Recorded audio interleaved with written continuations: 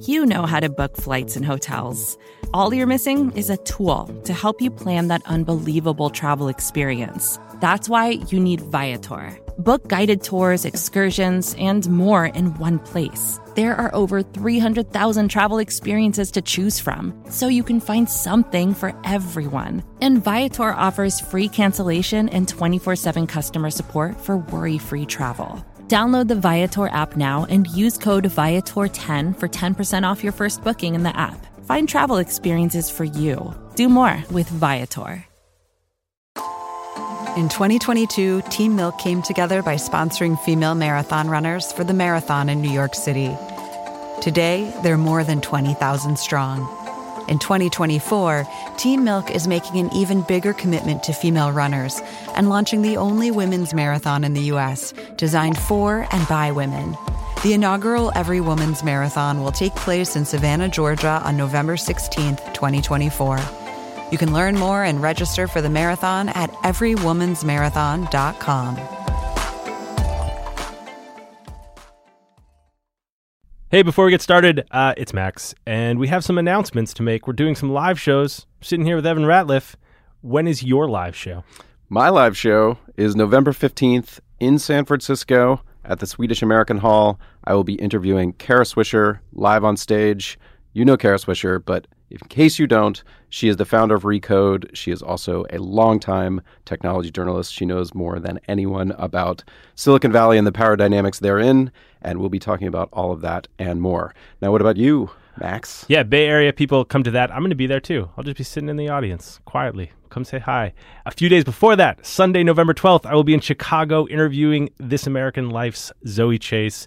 Zoe does all their politics reporting. She's also the best. The show is part of this thing called The Fest, which is being done by the Third Coast Audio Festival. 3 o'clock, The Hideout. Tickets for both the Chicago and San Francisco live shows are in the show notes. And I'm going to do one that's even better than both of those, though I have not booked the guest, and I don't know where it will be. It'll probably be in New York sometime in the winter. So to review, Chicago, Sunday, November 12th, San Francisco, Wednesday, November 15th, New York, TBD. Yeah, but TBD. the going to be the best one. But also the best. Yeah. But go to those ones so you'll know what quality really is when I deliver it. Here's the show.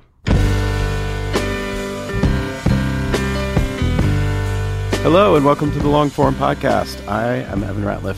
From Atavist, I'm joined by Max Linsky, Aaron Lammer. Wow. Some different cadence there. Just trying to bring you guys in. I feel like you guys, Aaron said my name wrong last week. Yeah. Now I'm Max Linsky. Still at it. Who's on the show this week? This week I talked to Sarah Ellison. She is the special correspondent for Vanity Fair. She's written a lot about the media in the past, whether television, newspaper. She's probably one of the world's most experts on Rupert Murdoch and the Wall Street Journal.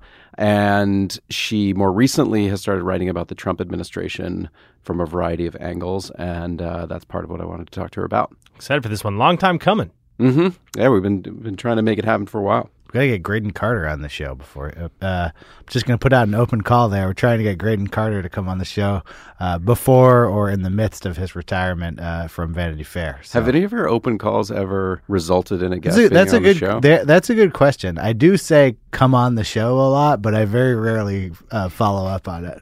Probably, odds are that at least once it's worked, but... Maybe we can send us an email if you have been charting my saying come on the show. Speaking of intro corrections, someone did tweet at us. Remember we had that whole conversation about if anyone with a PhD had been on the show? Oh, yeah. And Helen Peterson, PhD. Yeah. And Huasu, PhD. Okay, probably more than that. Those are the only people that... You're just making it worse. Yeah. I just apologize to the doctors, that's all. Any other fake news that we've been propagating on this show? Tell me something real, man. Tell me one real thing. Here's one real thing. MailChimp's the best way to send email. They sponsor this show. It makes this show possible. Thank you, MailChimp. Now here's Evan with Sarah Ellison.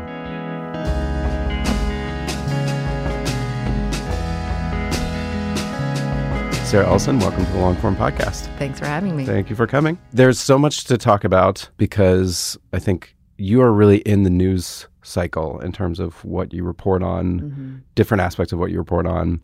And I kind of wanted to start by talking about how you exist in that news cycle writing for a monthly magazine, because that to me is an area of deep fascination, how you manage that. So first we should say, what's your official title? Staff writer? I'm a special correspondent. Special correspondent. Yeah, I've just upgraded from something else, so I'm now special, which feels really, really exciting. And part of the reason why they did that is that I actually have agreed to not just write for the monthly magazine. I'm now contributing to a digital site that we have that produces a lot more stuff a lot more frequently. The Hive. The Hive. I've seen a lot of pieces up there. And the idea there is just this is a kind of time where we often have bits of news or things that we know that can come out or should be able to come out more immediately than what exists on a monthly news cycle. And when you say you're like super fascinated by that, I was going to say that it's like a super anxiety producing thing to try to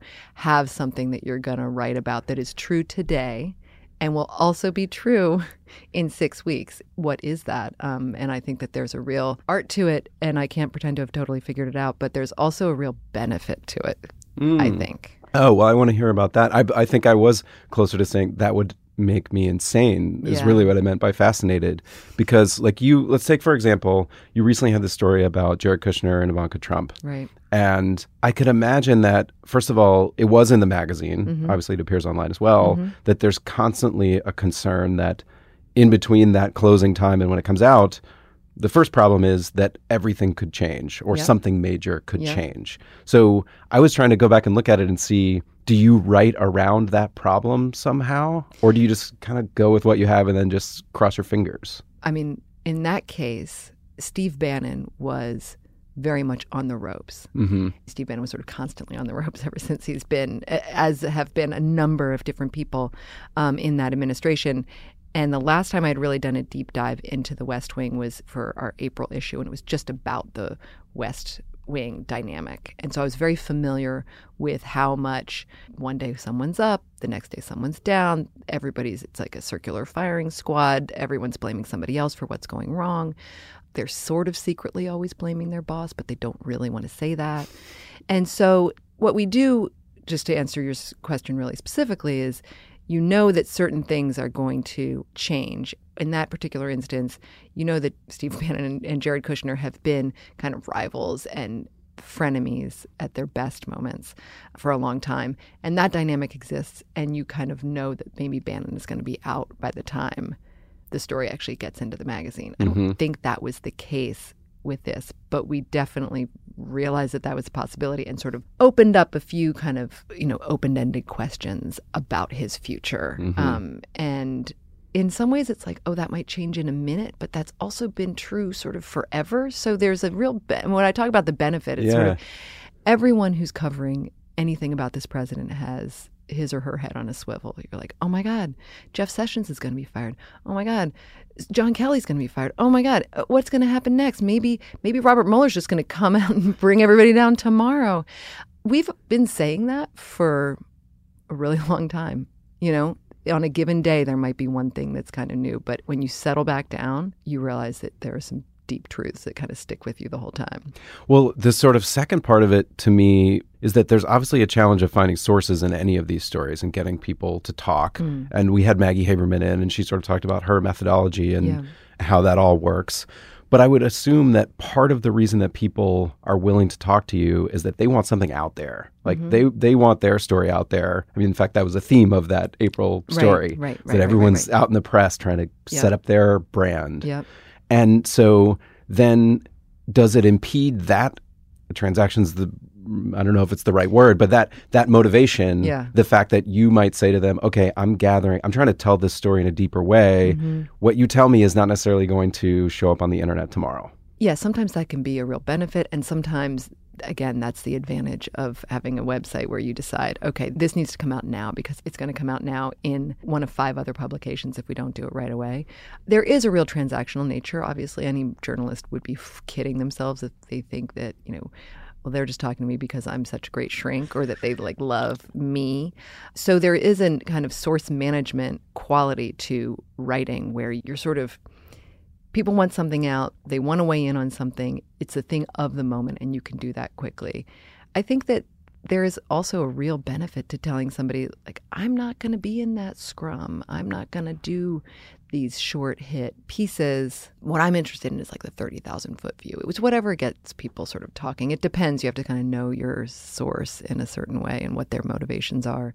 And obviously they have lots of reasons to talk because they're talking a lot in this particular White House. It does seem like it.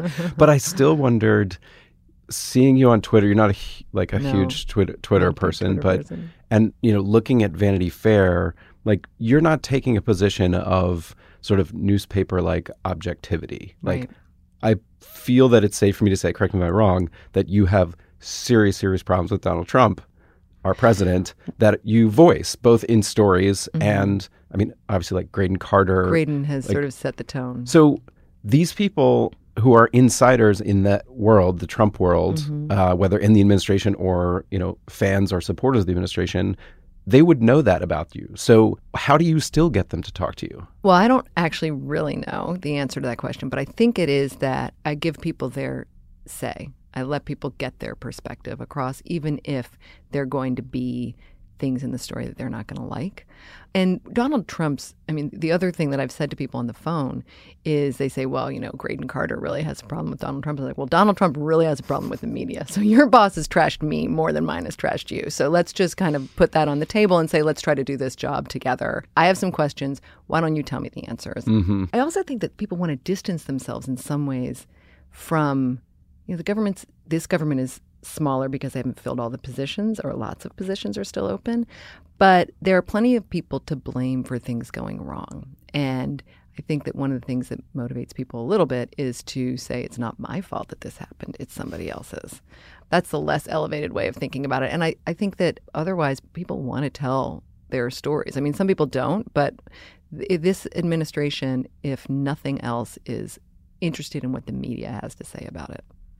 They want to weigh in. They want to make sure they're not getting unfairly depicted.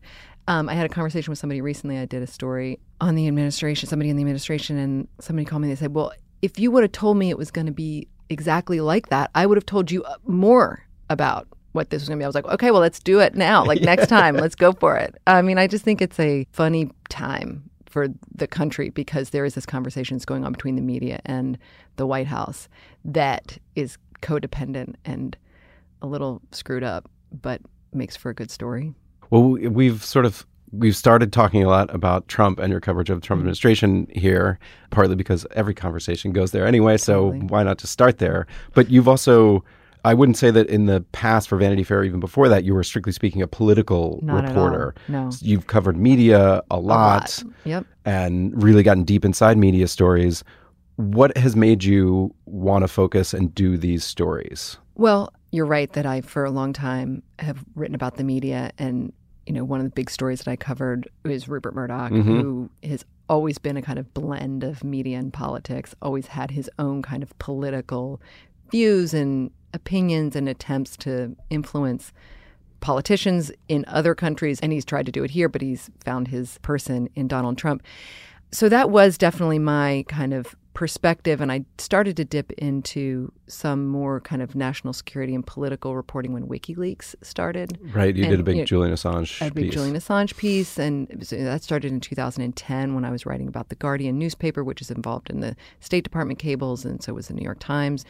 But this is such a media-driven presidency and such a media-driven group of people that, particularly Donald Trump has, a great interest in what the media thinks of him. So does Ivanka Trump.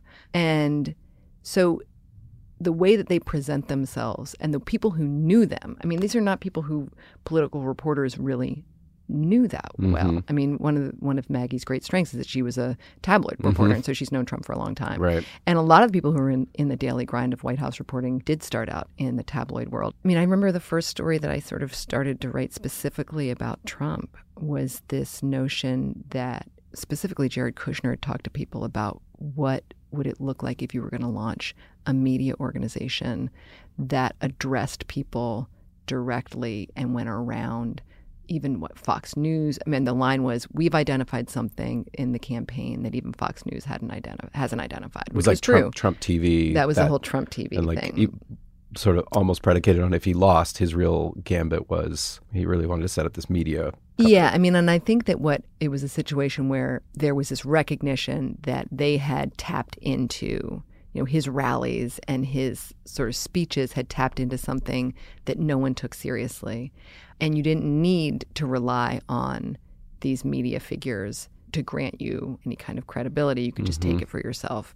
And that was a kind of Kushner-driven exploratory bit of conversations. But I think that what's so funny about that is I think that we are in Trump TV and he won. So it's kind of like a both are true. But that's how I sort of started. And it was definitely like the slow kind of recognition that this world of Manhattan media elite or, Trump being a constant source of tabloid fodder, it was all going to converge in Washington in a way that maybe some people saw that I certainly didn't see, but I found myself kind of pretty well positioned to cover it, maybe even as well as, or at least of having a fighting chance with people who've been covering traditional Washington their whole careers. Yeah. And do you think, are there insights from covering, I want to go a little deeper in a bit into, the Wall Street Journal book and covering inside of big media organizations and people like Rupert Murdoch. But do you think there were specific things about those type of people, these sort of powerful people in media, that then translated well into the way that the White House is being run, that is basically being run like something in between like a circus and like a reality TV show? I think it's just a group of people who are used to having their social circle be, and their quote unquote friends be other slightly famous people. We're all kind of learning now how Trump manages this White House, and it's more like a family business than it is anything else. But when you cover Jared and Ivanka, you realize that they have a circle of friends and people that you've kind of interacted with before in different ways. I've done reporting in London, and you realize you just need to know 6 people because the rest of the country just like funnels through all of them because it's all sort of the same weird world at the top of certain silos.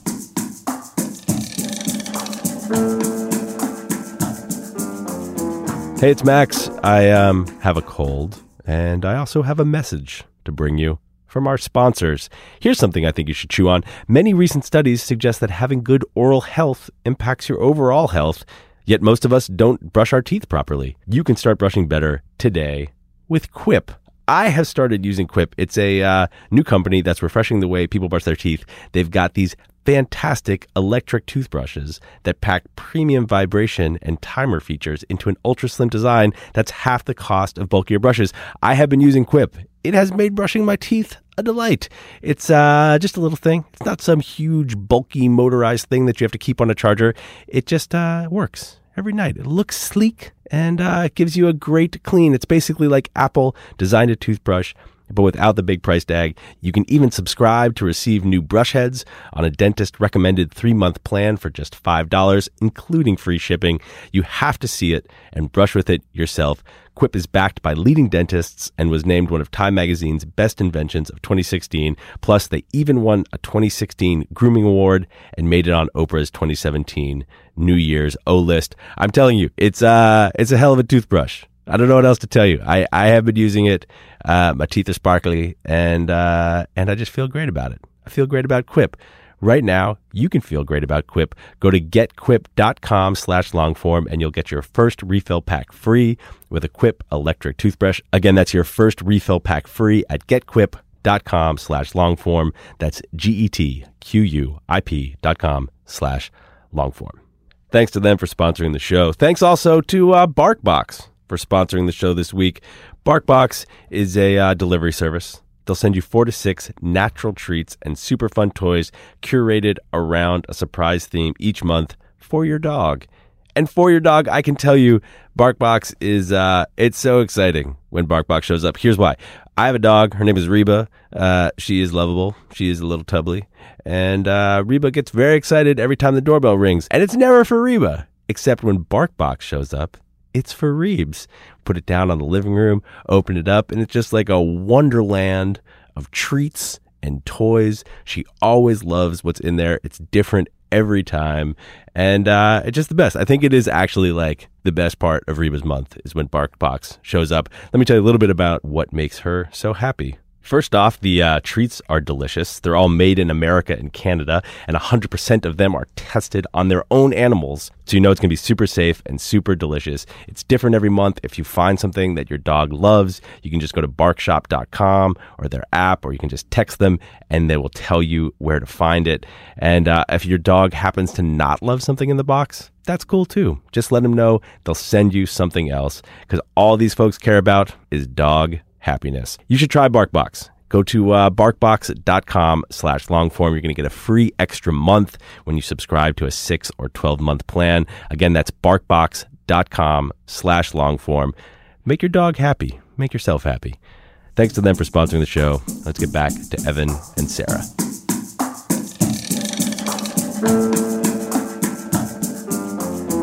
While we're on Trump, I want to talk about an adjacent issue, which is we're in the middle of the Weinstein revelations. We're not even in the middle of them. It's been a week so far. Yeah, week, 2 weeks? Thursday was when the Times story came out, so it was a week before last. Wow. And I wanted to ask you about it partly because I feel like you wrote about Roger Ailes and sort of what was happening inside of Fox when the Roger Ailes revelations came out. And it seems like we're sort of seeing the same thing play out, although with sort of much swifter consequences for the perpetrator. Yeah, we're seeing actually much less resistance from Weinstein and the people around him than we did with Ailes. There was a really concentrated effort to protect Roger and to malign the women who accused him of sexual harassment in a way that was sort of maybe true for Harvey over the years. But the distance between the story and his resignation was so much faster than with Ailes. It feels to me like there are these sort of like three huge figures that have been accused of these things in the last, year. And like one of them is President of the United States, and one of them was forced out but got a huge payment and then like passed away. And then all the vitriol can be directed at this one person. Right. Not undeserving.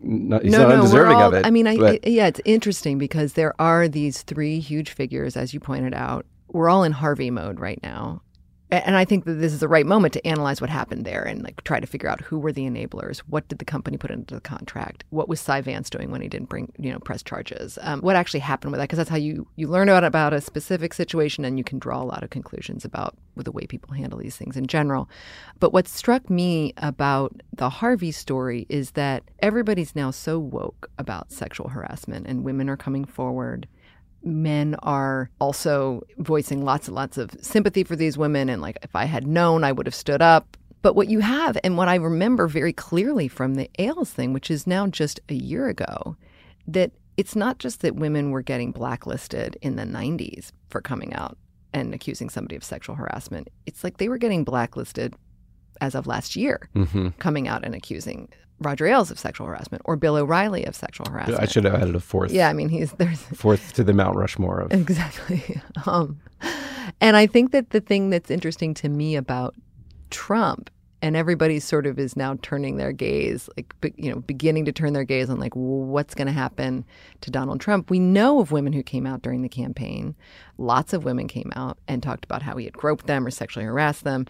He denied everything. Then there was the Billy Bush tape. It was just a very kind of mind-bending thing for not only women, but especially women, and then the entire country.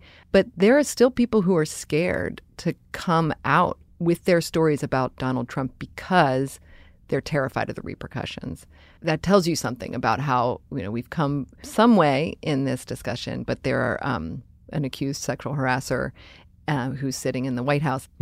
So let's talk about it a little bit from a reporting perspective, because you've covered a lot of powerful people, powerful men. And I'm curious do you have a sort of like people that you can't quite report out, or that you've at least been aware of that are sort of floating around? I would say that there are people who somebody say, oh yeah, he's such a dog, like in casual conversation. And what does that mean? Is it, I've done a little bit of reporting on this, on the Harvey, what people knew and what people in Hollywood were saying. And some of them who worked with him said, we just thought it was that he was having lots of extramarital affairs. And we didn't think that it was this. We didn't think it was this kind of, predatory quid pro quo sort of behavior with young women who were trying to make it in Hollywood. And everybody kind of seems to agree that you can have an extramarital affair, and that's totally within the bounds of like human existence, unless you're a values voter or politician who's being a super hypocritical public figure. It's obviously worth figuring out what you really mean by dog, right? Like if it's something, is it just somebody who's sort of skeezy and that's not cool? Or if it's somebody who is in fact raping people, there's a big difference. So I don't feel like I've been restricted from reporting on anything. Mm-hmm.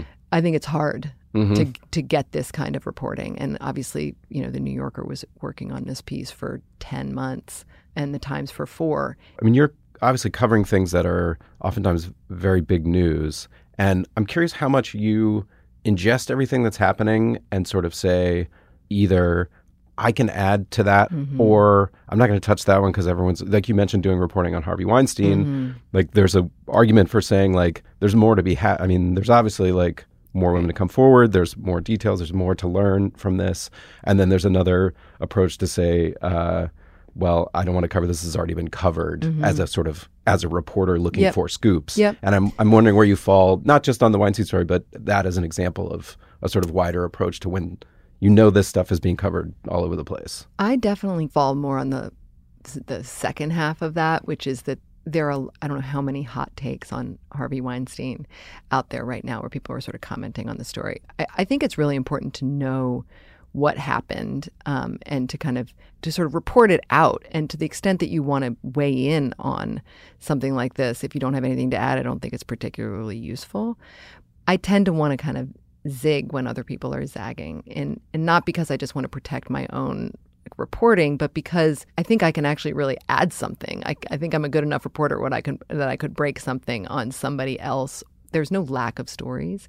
We started at the beginning, like talking about Vanity Fair and how you choose your stories, and there's always an element of where you're going to be sort of parachuting into something that someone has likely written about to some degree. You can't shy away from sort of going into something that's a crowded field.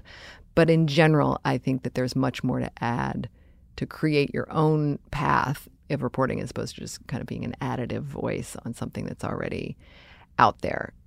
On the Harvey thing, I think it's worth there's a lot. It's also the other, just to contradict myself, in the same we welcome in that the here. same breath. People think they know. It took us like a very, very long time to understand what happened, for example, in the financial crisis. You think you know what the story is, and it's always worth sort of keeping at least half an eye on something because we certainly don't know everything about what happened with Harvey.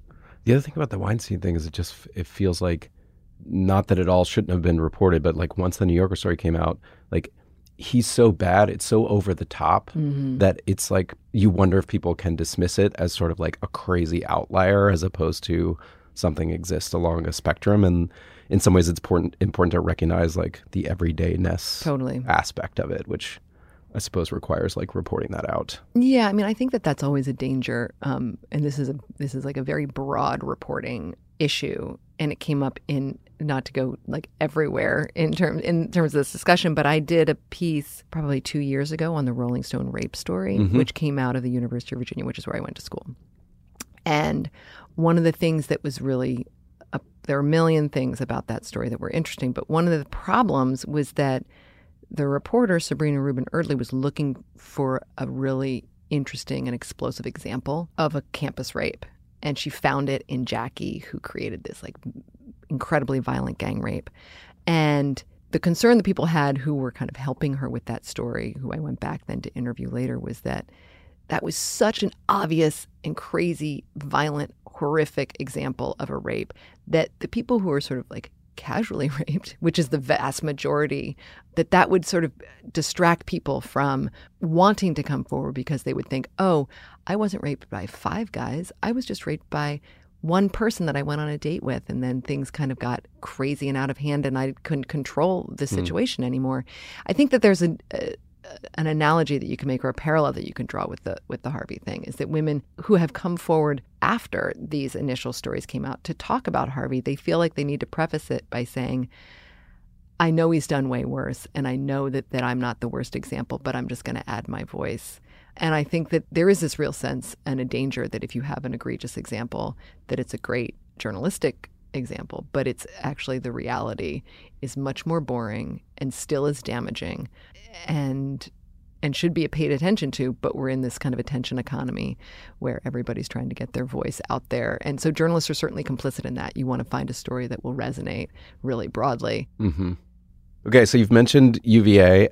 So let's go back a little bit and talk about how you developed these reporting skills. So I know that you started at Newsweek. I think you started at Newsweek? I was a news assistant at Newsweek. So did you go straight from college to that? How did that come about? So I went to the University of Virginia and had decided I had a summer abroad in France, and I was from a small town in Pennsylvania, and I was just kind of blown away by how gorgeous it was, and it was just a spectacular, pretty obviously. Paris is not a bad place to go. But I thought, well, I should just go live there after college because I don't really have a job lined up here. I don't really have a job lined up there. So all things being equal, I should just try to move there. And I threw a couple of, first jobs that we can cover in under a different rubric. I ended up applying for an internship, an unofficial, extremely unofficial, and very unpaid. Back when that was still completely fine, and no one was suing anyone or upset about it. I worked for Newsweek, but in Paris, and it was right after Princess Diana died. And so it was you later wrote a Vanity Fair story about. Who I later wrote. It all comes together. Yeah, okay. I did later write a Vanity Fair story about her, but it was sort of a busy time in the Paris bureau, as those things go, because a lot of times those international, certainly the Paris bureau is often like a lot of culture stories, and but this was like the white hot center of everybody's focus for a while was how did Princess Diana die. So that's how I got my start at Newsweek. And then I went to the Wall Street Journal after that. And what was your sort of beat at the Wall Street Journal before the media beat? Like what all kind of stuff did you cover? It was all different business beats. So when I was in London, I moved from Paris to London for the Journal and lived there. And that was, I covered sort of advertising, the advertising industry. I covered alcohol, booze companies. I covered tobacco companies. It's one of those weird papers where, like, you don't go to Poughkeepsie to cover City Hall. You go to the Wall Street Journal to cover consumer products and toothpaste. So I cut my teeth on one of my big, it was writing about advertising, but then it was also writing about Procter & Gamble for a long time, which I will tell you was like a really prestigious beat to have. Well, it's so funny because I partly wanted to ask because I was talking to Michael Barbaro for this podcast, and he covered Walmart. I remember. Something about those kind of like traditional newspaper beats, it seems like that really teach you like how to get inside something that sort of wants to let out news, but only in its specific way. Right. And you're trying to get around that. Like that, there's something about that training maybe. Well, there's definitely something about, we used to talk about Procter & Gamble and also Walmart, that you were covering a country. Think of it as covering a country. Right. And there are different agencies and there are different departments, and it's definitely got, I don't know what, we never went so deep as to say, like, this person is really the Secretary of State. But there is an element to, you've got a lot of people who work there, and you could think about it in that way. And it is beneficial to sort of understand who would want to let some information out. There's certainly rivalries inside, and you can capitalize on those in some of the same ways. So this brings me to a moment that I'm so interested in, which is the moment when you were assigned by the Wall Street Journal to write about Rupert Murdoch's takeover of the Wall Street Journal. Right. What did that feel like? It felt like most things do when you're covering a newspaper beat at a newspaper, which is just like, this is the story that you have to cover, and you're going to have to put out a bunch of stories on it today, tomorrow, the next day. You better get sourced up on it and sort of figure it out. So there was some of it that was kind of normal. There was some of it that was very abnormal because we were reporting on our bosses. And luckily, I was young enough that I didn't really know how dangerous that was or care that much. It's like... it's probably a character flaw in some deep way, but there were also a lot of people who were supporting me. So, we had a lot of people. I was certainly not the only person covering, but I was the main newspaper beat reporter.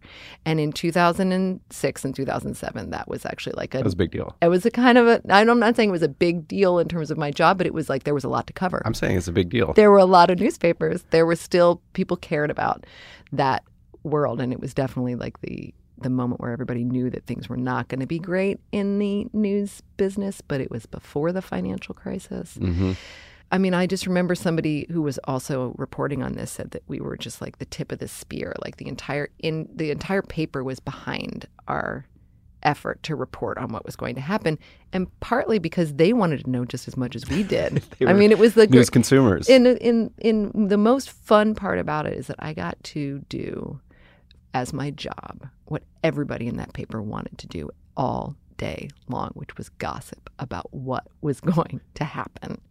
And it was hugely fun in a way. I mean, I just remember I didn't eat dinner before 9 o'clock or out of a Tupperware container for like 3 months while that deal was going on, because we were all just like constantly, it was really like the story of our lives at that point. I think it was in retrospect, a really fun time. You left and wrote a book about it. Yeah. And I mean, you may have sort of answered this question already, because you were reporting on your bosses more so than your colleagues. But I wondered how you were left with your colleagues in terms of reporting on the place where you had worked for 10 years. Right. It actually made me think of Gay Talese, who I think worked at the Times for 10 years and then wrote the book about it. So did you end up with the same relationships, or did that factor into it, or you weren't really reporting on those people? Well, I was not reporting on kind of the rank and file people, but there were definitely people who were ticked off that I was writing about what I was writing about. And it divided people a little bit in terms of there were people who are still dear friends of mine from that period, but prior to that period and today, who were like work friends that I'm now are real friends. But there were people who I definitely fell out of touch with and who sort of didn't trust. There was a little bit of an element of being kind of like internal affairs after a certain point where I could sense that I would walk up to a conversation and people would be like, okay. Anyway, so there was that was uncomfortable, and certainly there were people in the editing ranks. I mean, I just ran into somebody who was a former Wall Street Journal editor last week, and he said, "Yeah, you were really hated at a certain point." And I was like, "Well, thanks for telling me that." It's good to know. Likewise, but yeah. So that I won't say that was fraught. It was definitely a fraught experience. In the process of writing it, I didn't get to go out to lots of colleagues and ask what I didn't have a lot of readers of that book who were my like former journal colleagues, because they were so either they hated Rupert Murdoch or they resented the level of attention that he was being paid, that nobody had an objective view of like, do you think this sentence works in this way? And they were like not the right people to ask about that. But it was it was definitely a kind of deal breaker for some people, and I knew that. But you did get them to talk, because I feel like a staple of this and then other later Vanity Fair media stories is that you've written is that you're just like in the room for these decisions where like literally people are across the table talking about something. And I always think when I read those things like, well, there's only 3 or 4 people in this room as far as I could tell. Like, don't they all know? They all talked or one of them talked? Right. Like, that seems like you, at some point, whether you were internal affairs, like you were able to leverage that into getting that level of detail. Yeah, I mean, that's certainly the goal. And I do think people like to be written about as much as many people say they don't like it. Because here we are, this was, like, you think back, that was a deal that happened in 2007 for a newspaper. These bankers do these deals all the time. Lawyers do these deals all the time. Rupert Murdoch buys a billion things, in his lifetime.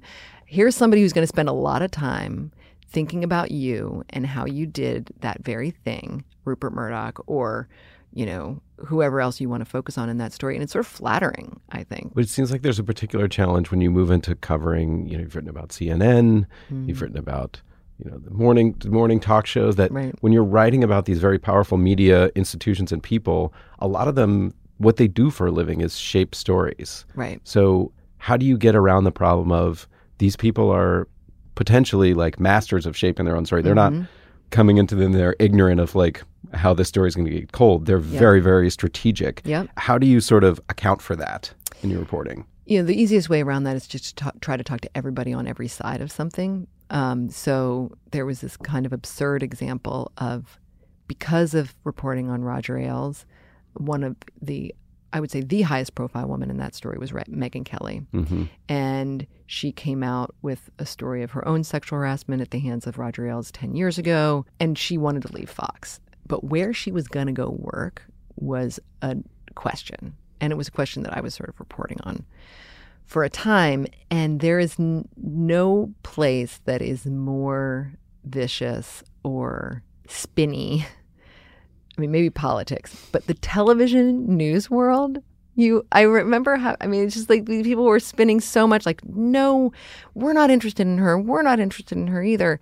We're not interested in her. And then there was examples of like, you just had a meeting with her offering her millions of dollars to come and work there. Like, how can you say you're not interested? I don't understand. And I did say to somebody at a certain point, I remember being on the phone being like, this is not Afghanistan. You could just tell me if you're interested in hiring this person. I mean, come on. How important could that be? But they were exactly what you've just described. Like, they were talking their own book in a way that would only benefit them and only detract from their rivals in such a transparent way. And it was hilarious at a certain point because I was just like, you people, you're lying. Do you feel like it's interesting to write these sort of big media stories? Like, you wrote a big story about what was going on at the Post before, Bezos acquired it. Right. And Murdoch and the newspaper industry, right. And, even like the New Republic and that sort of that sort of thing. So one question is, are those stories all sort of stories that are less interesting, the inside accounts of them? And then the second part of it is, like, you work at a magazine that's at the center of, like, we've had a lot of people on this podcast, they're worried about magazines, and some people say magazines are in decline. Yeah, or right. You also cover the media. So how do you experience that, I guess is what I'm asking. Well, both my husband and I are journalists, so we feel like we've made a grave error in terms of like career prospects. I'm in the same boat. Oh, good. Well, we can all have share cat food under a bridge one day. But I think that certainly the institutions have shifted. So the story that I wrote on the New Republic, it was like the last moment that anybody was going to really care about what happened at the New Republic. And the only reason anybody cared was because there was a Silicon Valley guy who had tried to make it into something and failed. What I will say, though, about media is if the institutions change, the motivations are the same. Mm-hmm. Facebook is an advertising company, basically. And they are fighting for a slice of human attention in the same way that newspapers were 10, 15, 30 years ago, 50 years ago. And it was the monopoly position of newspapers that gave them their power. And you can look at, the technology is different, but the people and their motivations and the way that we think about them are the same. And so I would say that I think about Facebook as a media company. And certainly now, with all the attention that we're giving what those companies, whether it's Facebook or Twitter, their role in the election, they're occupying much more of a position, much more of the same kind of position as of a media company than they are of a tech company. I mean, the technology operates in a certain way, and it's interesting to know how that happens. But I actually think that the covering those kinds of institutions, whether it was the New York Times at a certain point or Facebook today, it's kind of the same. It's the same mechanism, and it's the same way of thinking about them. And I approach it that way. So the institutions that I'm less interested in now are the ones that were big 50 years ago. But I still think that the kind of reporting is super valuable and interesting to me. But you're still employed by the institutions that were big 50 years ago. Yep. Thanks for pointing that out. I appreciate it. And the institutions like Facebook Facebook explicitly does not want to be perceived as a media company precisely because they don't want all this. They don't want the kind of scrutiny and responsibility. They don't want to have to take that you're talking about. Yes, and where my next paycheck comes from is certainly a very interesting question for me, but I do think that someone is going to want people who can ferret out information and tell great stories. And I think that that's what the Facebooks of the world and like people monetizing, quote unquote, which is a word that I really don't love. People monetizing people's attention is continually changing. But I'm not reporting on what's happening at Vanity Fair or Condé Nast. I've done that once before at the Wall Street Journal. It was really fun to do it once. Wouldn't want to do it again. You're not going to leave Vanity Fair and write a book. Exactly. No, that is, I can definitively say. Sarah, thank you for coming on the podcast. Thank you for having me.